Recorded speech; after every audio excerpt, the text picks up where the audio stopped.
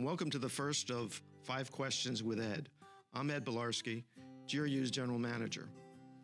In our podcasts, I'll talk to experts about utility-related subjects that may impact our community. Today, I have 5 questions for Todd Kamhout, GRU's Supervisor of Rates and Forecasting. Todd has worked at GRU for 34 years and is our rates guru. Fun fact about Todd, he may be GRU's only employee born in the shadow of Mount McKinley. My interview with Todd took place in early September. So Todd, what would you like the public to know about rate making? What's it about to you? When we make changes to our rates, we need to consider that we're steering a very large ship, if you will, and tend to make these changes gradually. There's a lot of math and science that goes into it, but the judgment element is also very important. So there's not just one year and we say, okay, we have to cover our costs for this year. These are what the rates are going to be. There's a 2, 3, 4 year look ahead as to where we want our reserves to be, where we want our rates to fit into the overall perspective. Is that what you're saying? Yeah, that's part of what I'm saying. We're always looking ahead at least 5 years when we're thinking about changes and looking at how budget impacts relate to rates. I'm also saying that if we have a desire to realign rates in some way, we need to consider a phased-in approach rather than an abrupt approach. We'll be looking to have a base rate increase in October, but there's this thing that we call the fuel adjustment. So I think it's confusing to the public what the electric rate really is. So could you just give us a little bit of flavor for what that is? Yeah, I think I can. So in the electric and natural gas systems, we include a fuel adjustment charge on the bill, and that recovers our cost for purchasing fuel to produce power or to pipe gas to customer locations to power appliances. Fuel adjustments are a direct pass-through from us to the customer, and we earn no profit on fuel.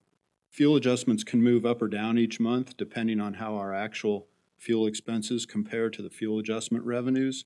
Base rates, on the other hand, they recover all costs associated with operating our systems, all other costs besides fuel. Base rates are typically broken into 2 or more parts, starting with a customer charge. The customer charge is a fixed monthly charge that is the same for all customers within a given billing classification, such as residential electric. And whatever costs we don't collect through the customer charge, we collect through 1 or more usage charges.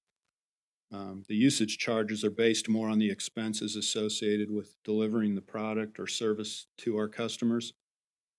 Usage charges are variable based on the amount of consumption each month. So let me see if I can get it straight here. So what we're talking about in the base rates, you have a fixed charge that you charge the customer, no matter they use 1 kilowatt of electricity or not.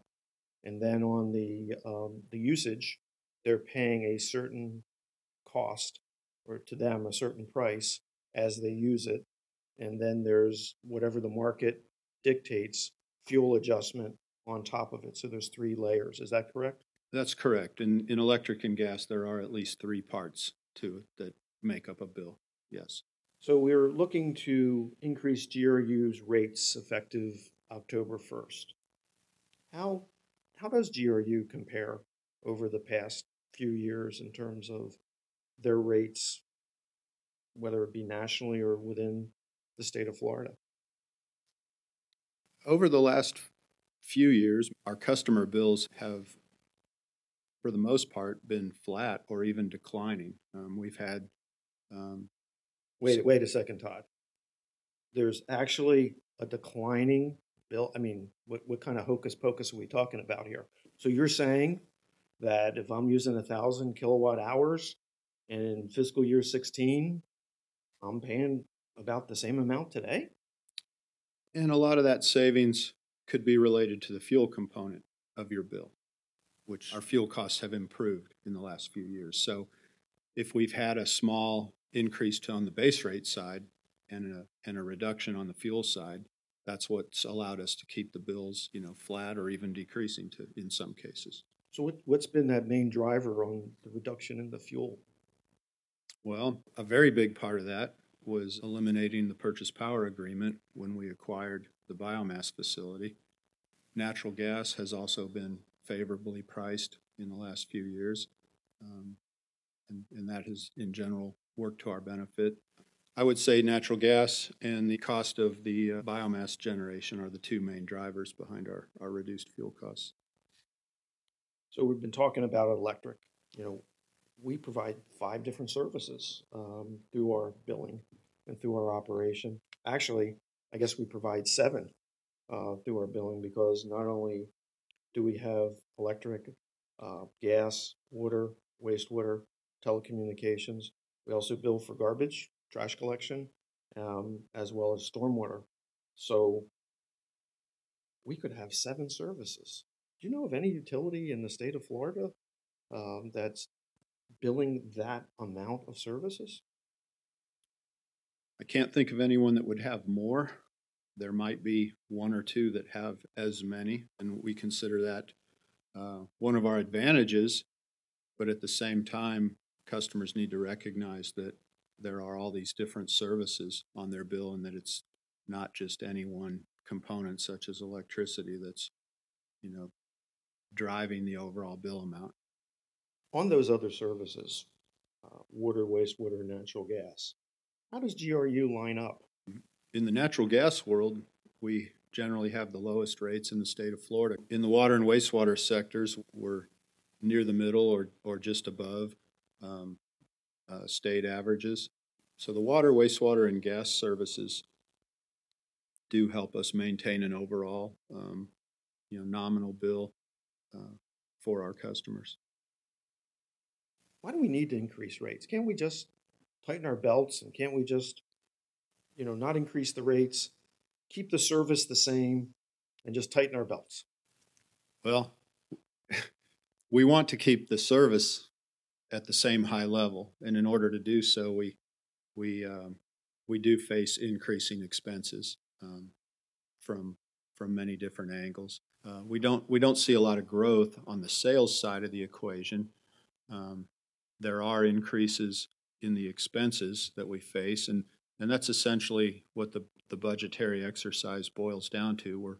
We're comparing our projected revenues against our projected expenses, and if the revenues are insufficient to meet the future expenses, then we identify what we call an increased revenue requirement, and that essentially is what's driving the increases in the base rates. Another thing to consider there is, if you're able to invest in a more efficient appliance and lower your energy usage, you'll not experience as much of an increase in your bill compared to, say, a neighbor who's running an older, less efficient air conditioner or a refrigerator.